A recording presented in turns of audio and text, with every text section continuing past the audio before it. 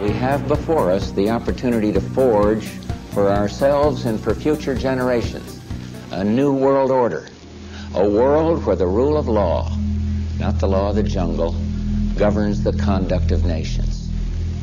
When we are successful, and we will be, we have a real chance at this new world order, an order in which a credible United Nations can use its peacekeeping role to fulfill the promise and vision of the UN's founders. It is a big idea, a new world order, a world in which there is the very real prospect of a new world order. So that the problem of the Bush presidency will be the emergence of a new international order. Within the next 4 years, we will see the emergence of a new international order. The beginning of a new international order. The pieces are in flux. Soon they will settle again. Before they do, let us reorder this world around us. I think its task will be to develop an overall strategy for America in this period when really a new world order can be created. It's a great opportunity. It isn't just a crisis. It's about the future of Europe and a new world order. There's a need for a new world order, but it has different characteristics in different parts of the world.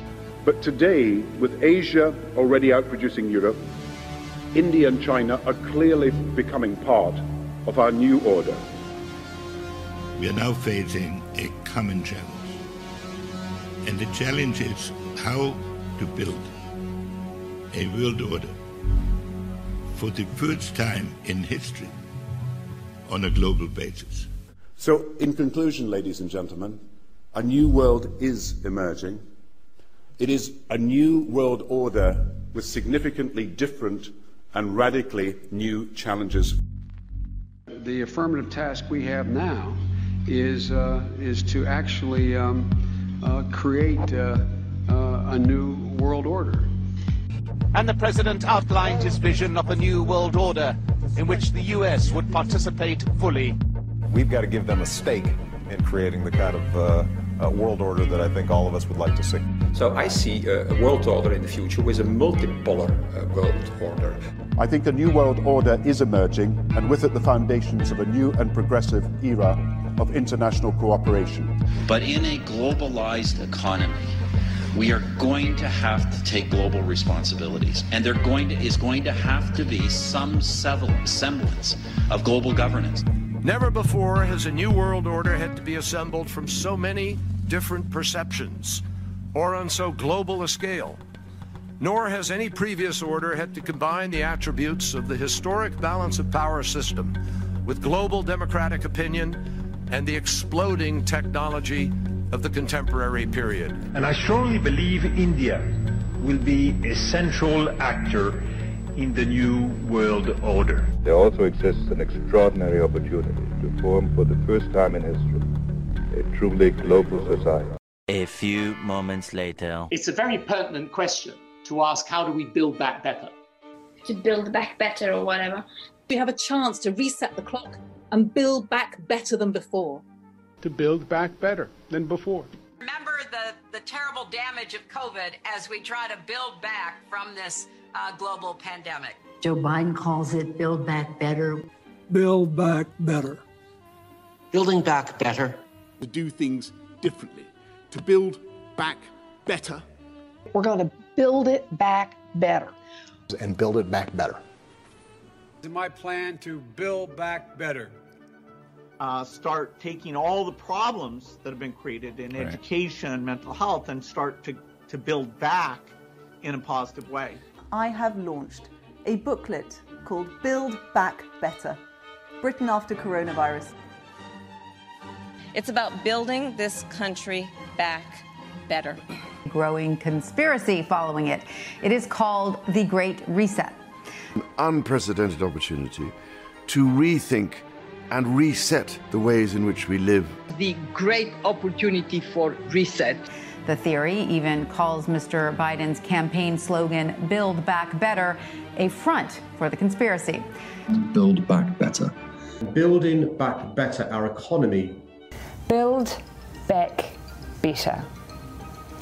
All elements of the Great Reset are fundamental to building the future we need. This pandemic has provided an opportunity for a reset. It's a big effort to, some would say, to build back better. We would say to really have a great reset. Conspiracy, conspiracy. Conspiracy.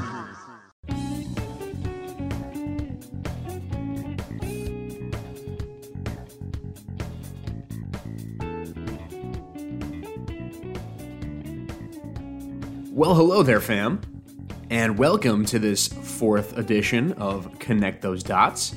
I'm your host, Joe, and on this little podcast, we take some of the pressing topics that are going on in the world, and each episode, we sort of isolate one of those pressing topics, and we take a deep dive into it. On the first episode, I gave you a little glimpse into of who the people are that are the sort of architects, the blueprinters, the seed planters of these crazy things that we've been seeing since the COVID era. And then in the second episode, we talked about puppet politicians and how they enact and execute the will of their masters. And then in the last episode, we talked about the puppet celebrities and how they hold much more weight than the puppet politicians. And they really set the trends and really set the culture and really ingrain it into the minds of the masses. So we connected a lot of dots already, but we're going to take a little trip back in time on this episode and talk about where these things like the Great Reset, where these things like the World Economic Forum, where all these things sort of originated and how they've blossomed into the horrible, disgusting plant of corruption that has now impacted all of our lives very much in the COVID era. I started off this episode with a compilation, as I do. Every episode I like to reel you in. I like to set the tone with a nice compilation just to get you ready, brace yourself, give you a little appetizer, grease the wheels, if you will, for the subject matter that we're going to be covering in the podcast. I started it off with politicians from way back, as far back as 60 years ago, with people like Herbert Walker Bush and Henry Kissinger, all the way up to the 90s and the 2000s with people like John Kerry and Barack Obama, all saying the same things, all saying and using the terminology New World Order. See, like, they want to tell you that you're a conspiracy theorist if you want to talk about the New World Order, but it's an open discussion. It's an open term that's readily used by all these people that have these goals in mind. They call it the New World Order, okay? And then we juxtapose it with what we're seeing in the COVID era, where they sort of rebranded the New World Order. They rebranded it and gave it a spiffy, trendy, very clownish, kind of cringy new name with Build Back Better, Build Back Better, Build Back Better.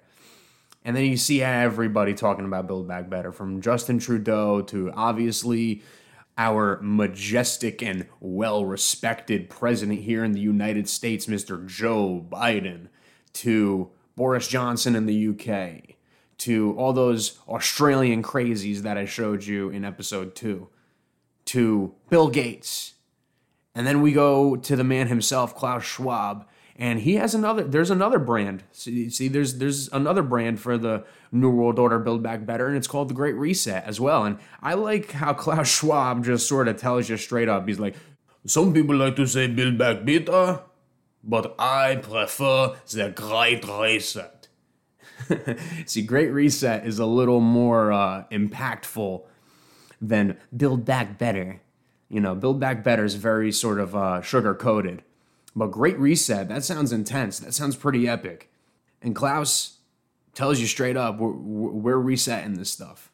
So I know I talk about that person a lot, Klaus Schwab, and maybe you've never heard of him since you started listening to this show, but he is important. I want you to imagine these sort of Great Reset, Build Back Better, World Economic Forum people as a mafia. Imagine it as a mafia. Imagine it as the Sopranos or the Corleone family. And imagine Klaus Schwab is the Don. He's the head of the mob. He's the Don. He's the Tony Soprano. He's the Vito Corleone. He's the Godfather. Okay? Klaus Schwab is the Godfather, and everybody else are capos or consiglieris. But Schwab is really the Don. And there might be some people above Schwab, but we just don't know their names. But Schwab is the face of it. He is the leader. He gives the marching orders, and everybody else follows. So just a little background into him and who he is. He is the founder and the chairman of the World Economic Forum. And what is the World Economic Forum? So it is a non-governmental organization, or an NGO, as they call it, which is a think tank that meets every January with all sorts of different powerful people, from banking to tech to geopolitical influence to education to criminal justice. Just about every single branch or unit or sect of sort of power and influence, they're recruited by the World Economic Forum. And what they do at these meetings is they discuss different strategies to, quote, improve the state of the world. Now, that is the type of rhetoric that they use. That's how they disarm you. They say all these nice, fluffy things about how they want to help you, but you have to imagine that that is a mask that is worn by them to not frighten you into their real agenda, to not tip you off into what the true intentions are of the Great Reset agenda. And to fully understand what that agenda is, you're going to have to really come to grips with some dark truths that might not sit well with you. But, you know, the truth hurts.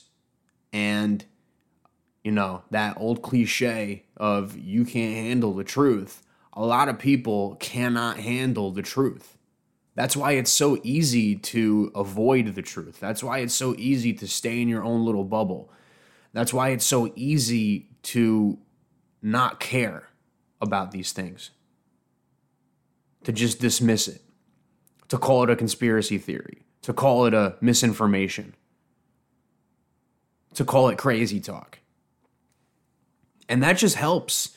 That just helps the agenda move forward, because whenever anybody wants to talk about it, it's just dismissed as, oh, that's a conspiracy theory. Oh, that's Alex Jones territory. It's pretty funny that ever since the COVID era, they've been talking about, this is Alex Jones stuff. Alex Jones.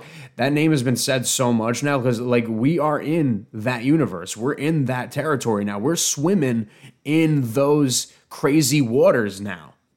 And you will drown in those waters if you don't have the proper information, the true insight to be your flotation device, so to speak.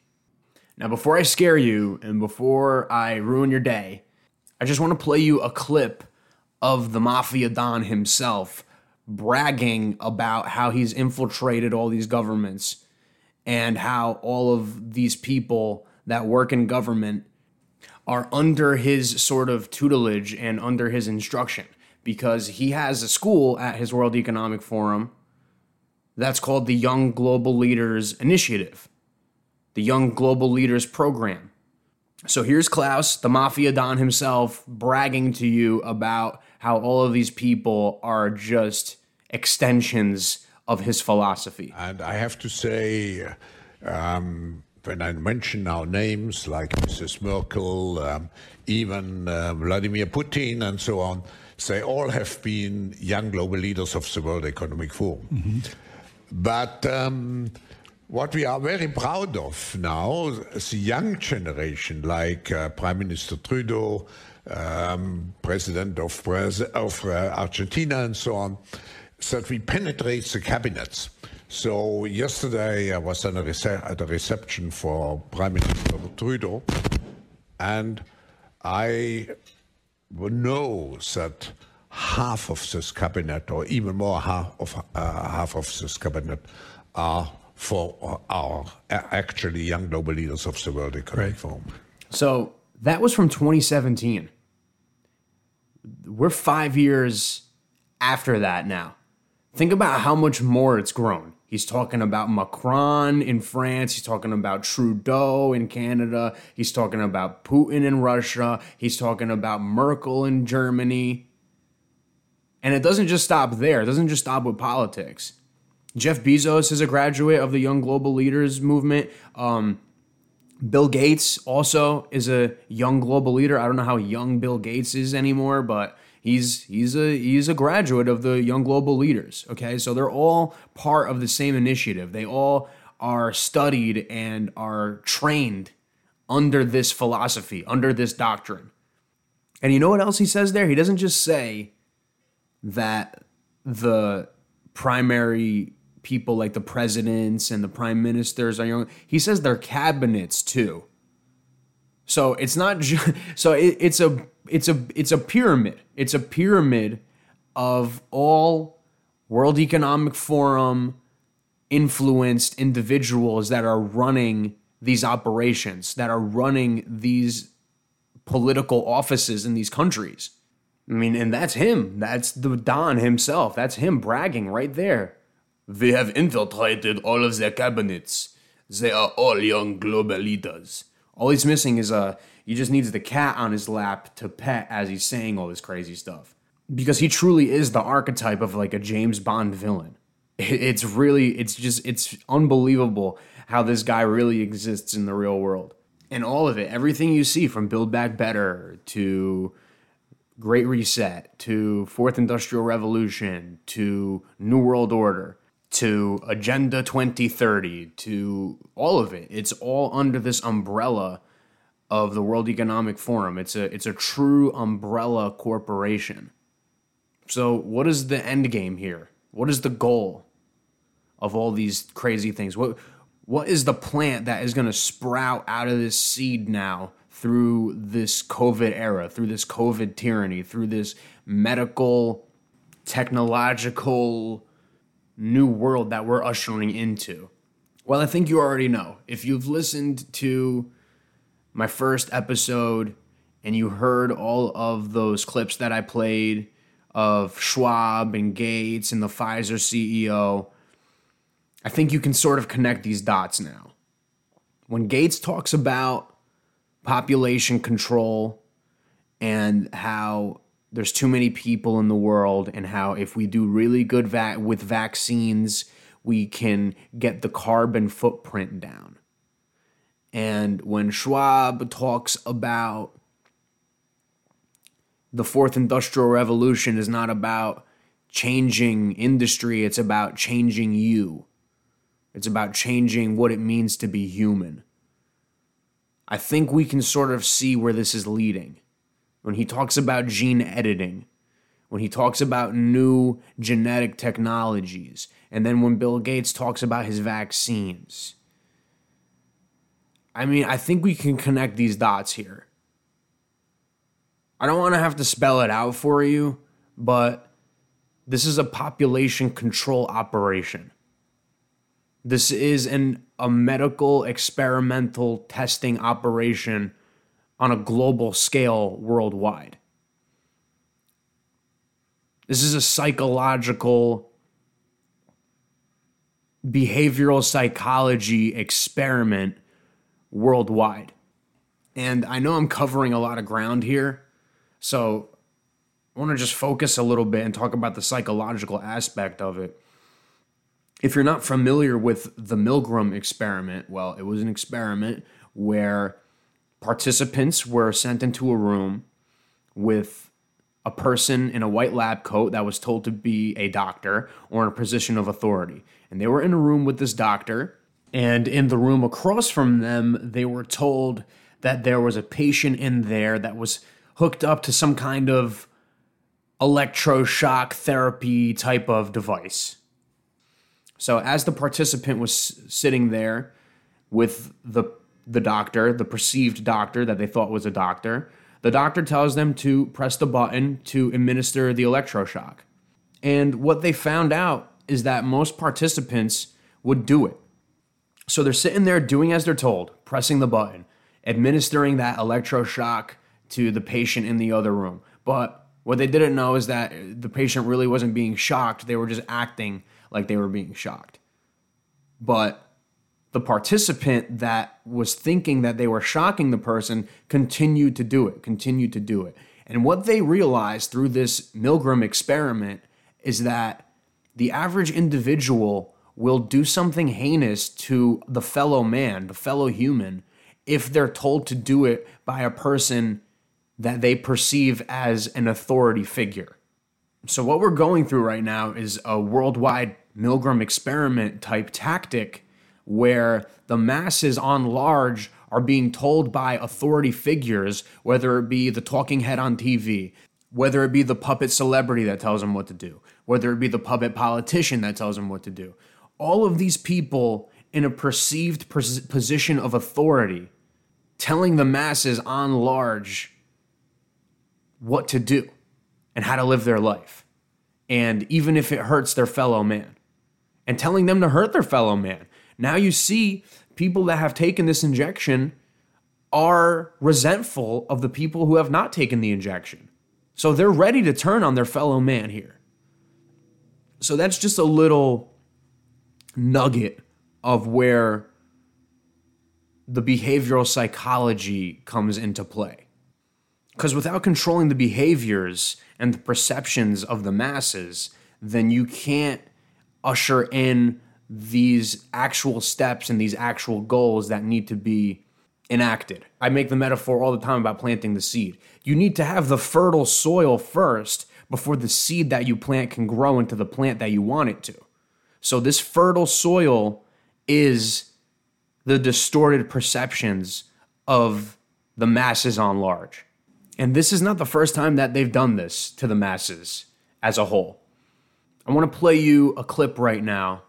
Well, it's more than just a clip. It's sort of like a video kind of expose, supercut of the swine flu scare of 1976. So we're talking almost 50 years ago. Okay, this happened 50 years ago. I want to play this for you, and I'm going to pause it in between, and I want you to connect some dots here. I want you to see if you hear anything that sounds a little familiar, a little deja vu. Remember the swine flu scare of 1976? That was the year the U.S. government told us all that swine flu could turn out to be a killer that could spread across the nation. And Washington decided that every man, woman, and child in the nation should get a shot to prevent a nationwide outbreak, a pandemic. I don't need another flu shot. I had a flu shot last year. A swine flu epidemic may be coming. Swine flu? Man, I'm too fast to let it catch me. You'll want to be protected, especially if you're elderly or chronically ill. Get a shot of protection, the swine flu shot. Right there. Did you hear anything familiar? No, that was not 2020. That was 1976. Already scaring you. Get a shot of protection. There will be a pandemic. Already scaring you, using fear to control your perceptions and ultimately control your behavior. Let's go on with this piece. Well, 46 million of us obediently took the shot. And now 4,000 Americans are claiming damages from Uncle Sam amounting to $3.5 billion because of what happened when they took that shot. By far the greatest number of the claims, 2/3 of them, are for neurological damage or even death. This virus was the cause of a pandemic in 1918 and 1919 that resulted in over 500,000 deaths in the United States, as well as 20 million deaths around the world. See how easy it is to... Thus, the U.S. government's publicity machine was cranked into action to urge all America to protect itself against the swine flu menace. Influenza is serious business. During major flu epidemics, millions of people are sick and thousands die. Well, this year you can get protection. The vaccines are safe, easy to take, and they can protect you against flu. So roll up your sleeve. Protect yourself. Roll up your sleeve and protect yourself. So no proof that this flu is, they just tell you it's gonna kill you. Be afraid, take our shot. Again, are we experiencing some deja vu here? One of those who did roll up her sleeve was Judy Roberts. She was perfectly healthy, an active woman, when in November of 1976, she took her shot. 2 weeks later, she says, she began to feel a numbness starting up her legs. By the following week, I was totally paralyzed. So completely paralyzed, in fact, that they had to operate on her to enable her to breathe. And for 6 months, Judy Roberts was a quadriplegic. The diagnosis? A neurological disorder called Guillain-Barré syndrome. This disease can even kill. Indeed, there are 300 claims now pending from the families of GBS victims who died, allegedly as a result of the swine flu shot. Now, Guillain-Barré syndrome, where have we heard that? And if you haven't heard that, if you haven't kept your ear to the ground with some of these reports of injection adverse reactions, Guillain-Barré syndrome is one of the most common. Let's go on. Judy, why did you take the flu shot? I'd never taken any other flu shots, but I felt like this was going to be a major epidemic. And the only way to prevent a major epidemic of a really deadly variety of flu was for everybody to be immunized. Now, why does she think that? Because she was told it, and she was forced to believe it. Again, are we experiencing any kind of deja vu here? Please, please, I hope you're connecting some dots. As part of informing Americans about the swine flu threat, Dr. Sensor's CDC also helped create the advertising to get the public to take the shot. There's only one thing I can think of that hits harder than us. What can that be? The swine flu. It could knock you flat. So what's the defense for it, huh? Like our philosophy. You gotta hit it before it hits you. You mean the shot? Yeah. You got yours? You better believe it. If swine flu wants to challenge me, I'm ready. Oh, me too, brother. Me too. Get the swine flu shot. Time is running out. So right there, I mean, that part is so poignant. I love that part right there. They get two Pittsburgh Steelers players to sell it to you, and that just goes back into last episodes where they get the public figures, the celebrities, the athletes to get you on board with this. Maybe you're wary about participating in it, but then your favorite public figure tells you to do it, and now all of a sudden you change your tune. And then, of course, at the end, they have time is running out. So they want to create this sense of urgency to get you to get it as soon as you possibly can. The swine flu vaccine has been taken by many important persons, he wrote. Example, President Ford, Henry Kissinger, Elton John, Muhammad Ali, Mary Tyler Moore, Rudolf Nureyev, Walter Cronkite, Ralph Nader, Edward Kennedy, etc., etc. Did you talk to these people beforehand to find out if they planned to take the shot? I did not know. Did anybody? I do not know. Did you get permission to use their names in your campaign? I do not know. Mary, did you take a swine flu shot? No, I did not. Did you give them permission to use your name saying that you had or were going to? Absolutely not. Never did. Did you ask your own doctor about taking the swine flu shot? Yes, and at the time he thought it might be a good idea. But I resisted it because I was leery of having the symptoms that sometimes go with that kind of inoculation. So right there, that was Mary Tyler Moore, who was a big actress back in those times. And she flat out says, no, they literally used my name to say that I took the shot when I didn't. And I love her response. She said, I talked to my doctor. He said he suggested it, but I refused because I was wary with the certain side effects that might accompany that kind of inoculation. What a beautifully eloquent way of explaining why you don't want to participate in some sort of medical procedure that you do not want to participate in. But that's not enough today. That's not enough today. Today, it's a whole different thing. Today, Mary Tyler Moore would have been called a conspiracy theorist, an anti-science bigot. They would have said that she's racist or whatever the hell they say to you now. I'm mad with my government because they knew the facts, but they didn't release those facts because if they had released them, the people wouldn't have taken them. And they can come out tomorrow and tell me there's going to be an epidemic and they can drop off like flies next to me, I will not take another shot that my government tells me to take.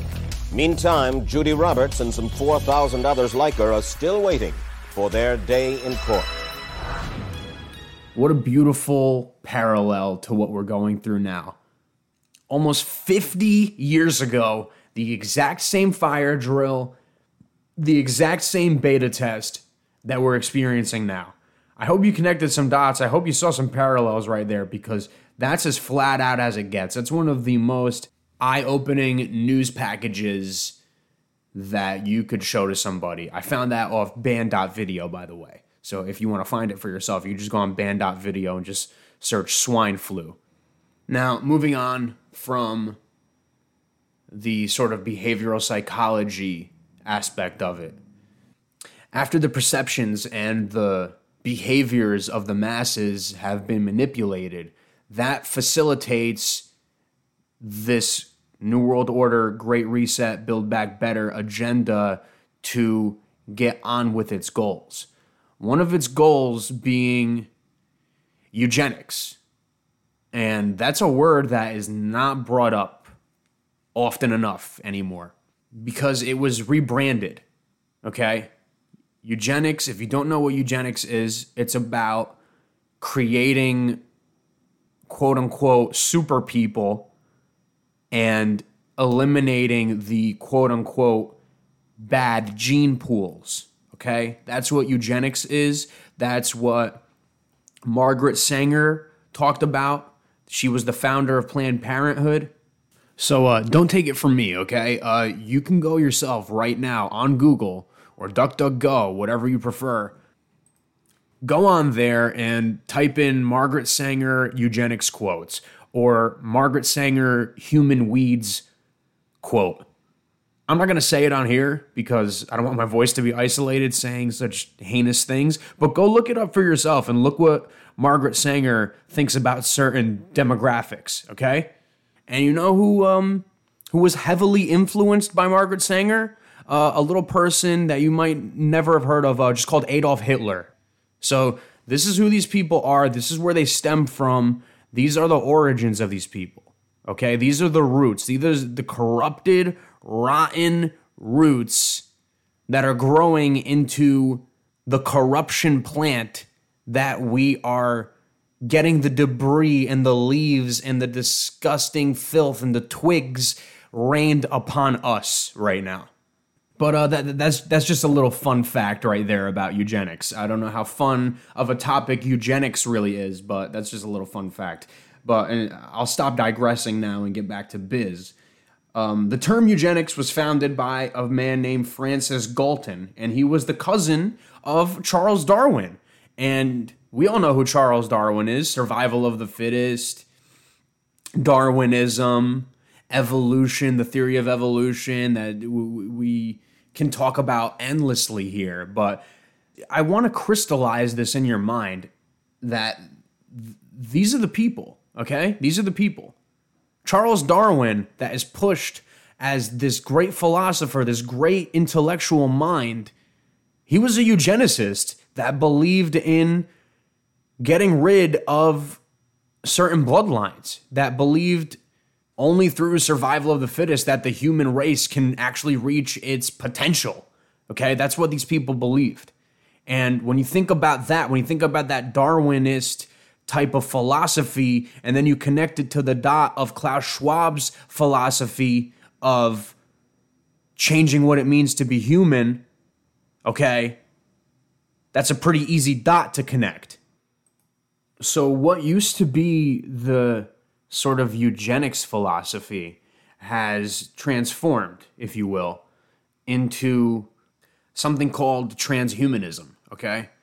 And if you don't believe me, you can look it up for yourself. Just you Google transhumanism, and you don't even need to DuckDuckGo it. They just tell you on Google. Like, transhumanism it's real, and it's really taken off, and people are really into it. And these people, these controllers, these World Economic Forum people, okay, that I told you about before, whether it's banking, whether it's education, whether it's medicine, whether it's tech, they're into this stuff. This is how they see. They think it's the right trajectory for the human race to quote unquote evolve under that sort of Darwinist philosophy. So after all that prelude, what transhumanism basically is merging the human biology with technology, basically.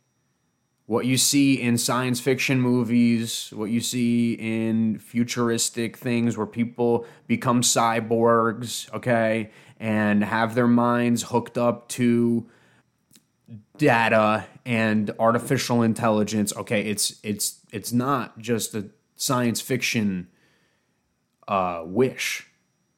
It's something that's really being pursued. Okay, it's something that's really being pursued, and the people that are pursuing it are highly funded, highly influential, and it's really moving along, quite frankly. Okay, it's moving along far rapidly than we even know. So anybody that wants to call you, again, like I talked about before, anybody that wants to call you names when you bring up these sort of topics, the truth just hurts them, and they're just not ready to have these discussions, okay? They're not adult enough to face the real reality of the situation. And I know we're connecting a lot of dots here, but I hope you're sticking with me, because we need to start having these grown-up conversations, okay? Things like transhumanism, which we'll talk about, especially in like later podcasts, it's something that we need to have true discussions about. It can't be something that's just operating and growing underneath everybody's nose as they're concerned and distracted with, viruses and celebrities and ball games and social media and all these things, while real scientific revolutions are occurring, okay? This is something that needs to be discussed by the public at large if we're really going to have considerations about transforming the human race into a transhumanist society, okay? Because these are the real plans here. These are the real plans here. This is what people talk about. I played you the Schwab clips. This is how they're easing it in. And we can go into further discussions about transhumanism on later podcasts. But just for now, I'm going to play you this clip from 60 Minutes, okay? This is 60 Minutes. This isn't some like fringe media corporation. This is as mainstream as it gets, okay? This is 60 Minutes with Anderson Cooper, okay? So this isn't misinformation. This is a trusted news source, okay? 60 Minutes with Anderson Cooper. He has Dr. Yuval Noah Harari.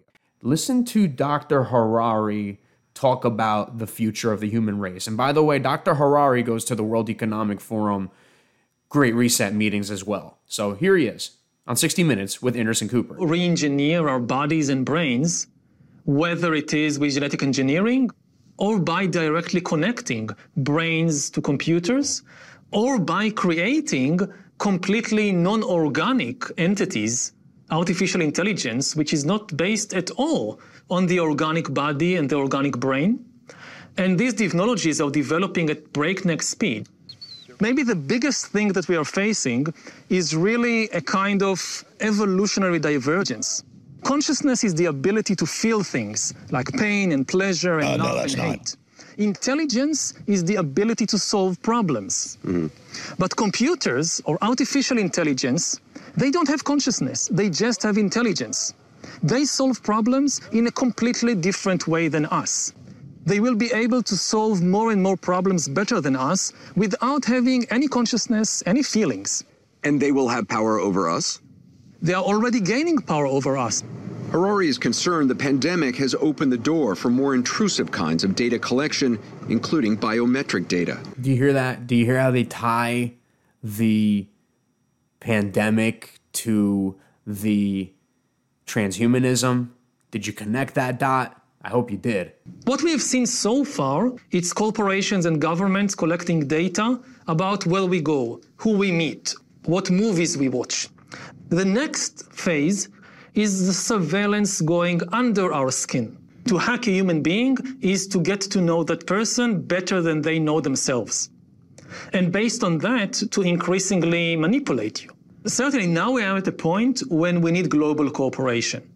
You cannot regulate the explosive power of artificial intelligence on a national level. There it is. Now we need global cooperation. You know why? He just said it. Because the hackers are going to hack into your body. So to prevent the hackers from hacking into your body, we need to have a global corporation that hacks into your body and knows all your information and protects you from...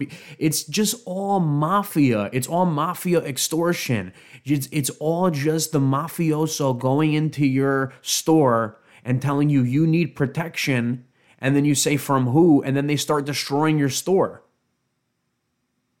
Now you need protection from people hacking your inner thoughts. So we need to protect you from people hacking into... Do you see how it just progresses and snowballs? So here's this guy you've never seen before that Anderson Cooper on 60 Minutes tells you is a doctor, okay, and tells you that he's an authority figure and that you should respect him and go along with whatever he says. Just like the Milgram experiment. Here he is convincing you that we need to all become transhumanist and have an AI global consortium watch over us to protect us from people trying to hack us. And this coincides perfectly with what Klaus was talking about in that clip that I played in my first episode, where he talks about what the fourth industrial revolution is and how it changes you as a person. Here, just in case you forgot, here, I'm going to play it for you again.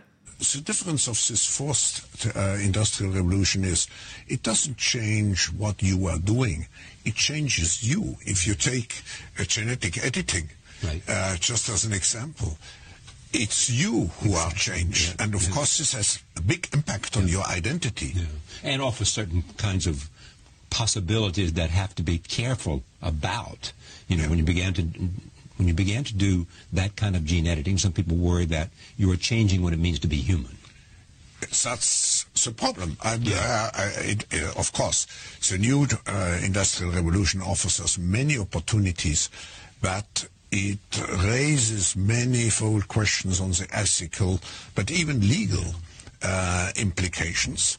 And we have to be prepared for it, and that's what we want to do in Davos next year. Talk about technology and how the ways it can be deployed, that contribute to growth rather than exacerbate unemployment. How will that implement itself? It's a big question mark, because there is a fear that technology, robots, just to take one you gain productivity from machines. Exactly, and it replaces maybe the workforce or jobs faster than we can replace them with new jobs. Not everybody can be a robot polisher and so on, so there will be new jobs. It's truly just beyond the pale. It's truly just something to behold.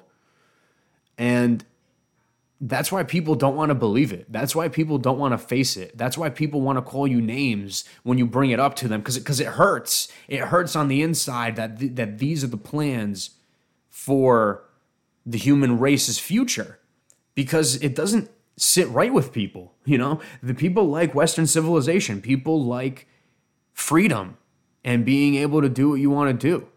But the way that they are ushering into this biomedical and ultimately transhumanist and ultimately, as I've explained to you, where this all stems from, eugenicist philosophy, the people planning the future, the architects of the way the human race is going, they don't have the same future that you have in mind, where everybody's just going to be free. Because this transhumanism stuff, it could be used to empower you, it could be used as a way to enhance your life under a Western civilization type of American freedom philosophy. But the way their philosophy and the people that create these circumstances and that are ushering in these industrial revolutions, fourth industrial revolution, ushering in these resets, ushering in these building back better, they don't have the same viewpoints that you do. They want it for themselves. They don't want to empower you. They want to use it to reduce you and then control the ones that are left of you. If you're not them, if you're not a World Economic Forum, young global leader, Klaus Schwab approved person that goes along with the agenda. Are you getting it? Are you connecting those dots? I hope so, because we still got one more dot to connect before I leave you with this. And it's about how the climate crisis and people's actual legitimate concerns about the environment are being used as a shield, as a shroud, as a mask to further advance these fourth industrial revolution agendas, which are ultimately transhumanist agendas that are ultimately eugenicist agendas, okay? So it's all goes hand in hand. And you might be saying, wow, Joe, like you're really going over the deep end now. The climate, how does that have anything to do with eugenics? We just want to save the earth, right? Green New Deal, Mother Earth, Earth Day, reduce the carbon footprint. All of these are buzzwords. And I'm going to tell you another pretty tough to believe truth, but here, make of it what you will. Why do you have such a big carbon footprint and you are hurting the environment if you drive a car, if you use coal power plants, if you use electricity, if you use gas? Why is that the worst thing in the world for the environment? Okay? But then they can openly use technologies that manipulate the weather, okay? And if you don't believe me, I'm going to play you a clip from the former CIA director, okay? This is the former CIA director at the Council of Foreign Relations, which is basically just like another sort of World Economic Forum, globalist ass kiss fest. Here's John Brennan, the former CIA director, bragging and enthusiastically explaining the technology of what is called SAI, or stratospheric aerosol injection. Not a conspiracy theory, an actual conspiracy. Here is John Brennan with enthusiasm. Another example is the array of technologies, often referred to collectively as geoengineering, that potentially could help reverse the warming effects of global climate change. One that has gained my personal attention is stratospheric aerosol injection, or SAI. So there it is already. It can prevent climate change. We're going to change the world so we can prevent the world from changing. Just like we're going to hack into you so we can prevent people from hacking into you. It's all ridiculous. It's all mafia.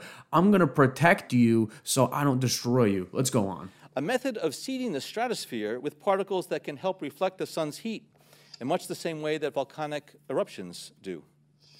An SAI program could limit global temperature increases, reducing some risks associated with higher temperatures and providing the world economy additional time to transition from fossil fuels. Okay, and I know you've heard, obviously, about the Bill Gates initiative where he wants to dim the sun with particles in the air. So this CIA guy talking, this is 5 years ago, and here we are 5 years later with Bill Gates openly saying that he wants to seed the sky, to dim the sun for climate change. This process is also relatively inexpensive. The National Research Council estimates that a fully deployed SAI program would cost about $10 billion yearly. As promising as it may be, moving forward on SAI would also raise a number of challenges for our government and for the international community. On the technical side, greenhouse gas emission reductions would still have to accompany SAI to address other climate change effects, such as ocean acidification, because SAI alone would not remove greenhouse gases from the atmosphere. I mean, you're talking about greenhouse gases. Dude, you're injecting chemicals into the sky. You're literally injecting chemicals into the sky. Where do you think those go? You think they just stay there? No, they're going to have to fall. And obviously, they're going to fall into the oceans. They're going to fall into the forests. They're going to fall into the where you could potentially yield crops, okay? This is, you want to talk about climate change. This is actual, as he said, geoengineering. This is geoengineering. Admitted, on record, talking about it 5 years ago. On the geopolitical side, the technology's potential to alter weather patterns and benefit certain regions of the world at the expense of other regions could trigger sharp opposition by some nations. Others might seize on SAI's benefits and back away from their commitment to carbon dioxide reductions.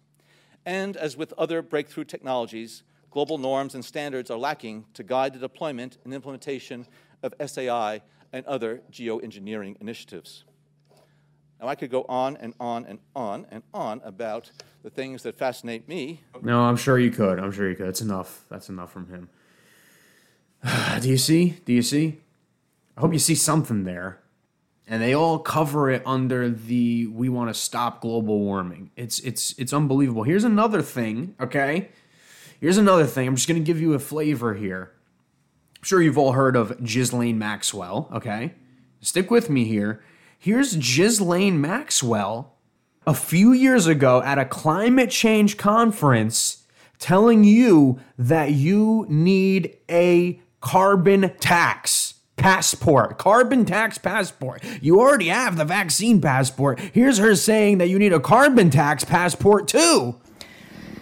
Secretary Kerry recently described the ocean as a national security threat, and Hagel, Defense Secretary, described the climate change as a disaster multiplier. So what can we do? I'm going to wrap up very fast here. I'd like to suggest that maybe we should be bold, and we should be, on top of all the things that we know, maybe you should think of some strange things. So I'd like to propose two solutions. One is a currency, a digital currency for social good based on our joint ownership of the global commons. So there it is. She just says it. We have to be bold. Who's we, Ghislaine? Are you going to be bold and have a carbon credit tax score passport too? No, she's just talking to you. She's saying you have to sacrifice. You have to be relegated. You have to be regulated by the carbon passport because you're destroying the world, which you're not.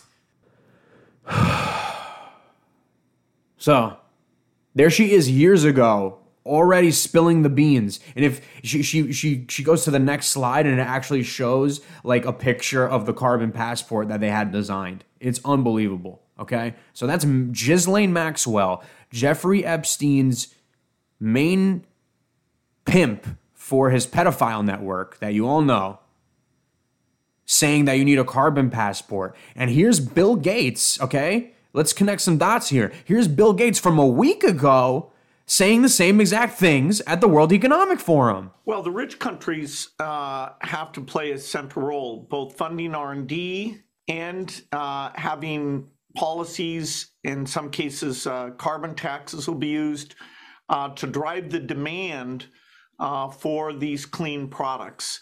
And only by doing that in an aggressive way will the economic costs be brought down enough that we can turn to all the middle income countries and say, okay, change your whole cement industry, change your whole steel industry, and yet, it's not holding you back from, your economic growth. Yo, we need aggressive carbon taxes to stop the climate change. So there he is, Gates. He's just got his hands in everything, like I said before on the first episode. Tech, climate change, medicine, vaccines, your food. He owns all the farmland. I mean, is there any field that this guy doesn't have his hands in, that he doesn't have influence in? Everywhere you turn, Bill Gates is an expert in it.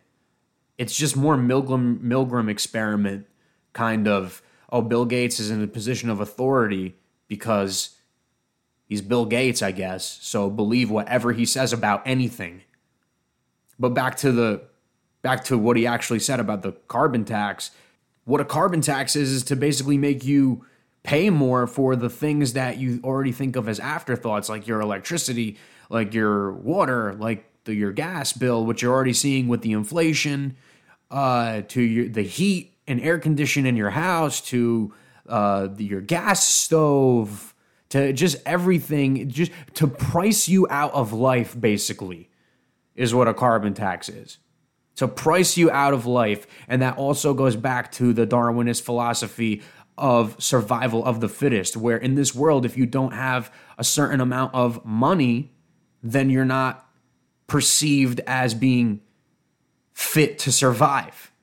But you think Bill Gates is going to pay a carbon tax? Even if he had to pay a carbon tax, do you think it would affect Bill Gates because of all the money that he has?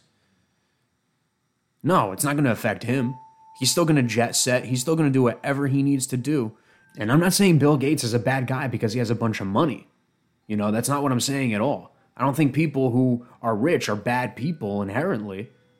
But you're just going to take the punishment, take it on the chin from all the carbon taxes as they inject stratospheric aerosol chemicals into the atmosphere to stop global warming. All to stop global warming. Meanwhile, Al Gore was saying that the world was going to be underwater by 2012. And here we are 10 years later. It's silly, man. But it's all for you. It's all to protect you because they love you so much. Everything is for you. To stop global warming, to protect you from a virus, to stop people from hacking into your interface once you become a cyborg. It's all mafia shakedown tactics. But instead of coming at you with an intimidating attitude and a leather jacket and a switchblade, they come at you with a lab coat or a pink sweater and an injection saying that they're going to help you and they're going to save your life. So it disarms you while they're extorting you. So they present themselves as the savior, all the while they're the cause of why you're in danger in the first place. It's a pretty great ruse. It's a pretty great scam. I really got to give it to them. Like you almost got to applaud them for how committed they are to this scam and all of their scams. Because I'm not sitting here saying that we don't affect the environment. There is an effect that we have on the environment for sure. But they use that legitimate gripe and they monopolize it and control it and manipulate it in order to manipulate your perceptions and make them come off as these all-knowing saviors. But once you see through it, though, you understand. And that's how they do it with the COVID hysteria as well. There's a legitimate virus, but they embellish it and they use it for their political gain and they use it to control your perceptions and control your behavior ultimately. So that's the biggest thing they always try to point out at you is once you start having these conversations, these legitimate conversations, they come at you and they're like, you think climate change isn't real? You think COVID isn't real? You're crazy. I never said they weren't real. All I'm saying is that they're being used as a tool to further accelerate bigger political and global agendas that are already in motion. Now, we covered a lot in this episode, okay? A lot of robust and really deep topics. And all of them really need sort of their own dedicated time. And probably down the line, we'll do an episode about only transhumanism. We'll do an episode only about how they manipulate the climate agenda. And we'll do all these sort of dedicated episodes. But what I needed to do first was give you that sort of baseline knowledge. Because how can these topics even be discussed if somebody doesn't know about them? So with this episode, I wanted to just give that, again, baseline. We're almost sort of treading the same ground that we did in the first episode, but we're really expanding upon it.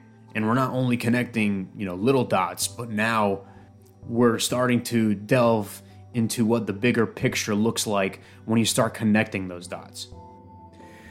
So next week, we're going to talk about how the children growing up today are more heavily targeted by these agendas, and these philosophies are being more instilled into the children today than any generation before them.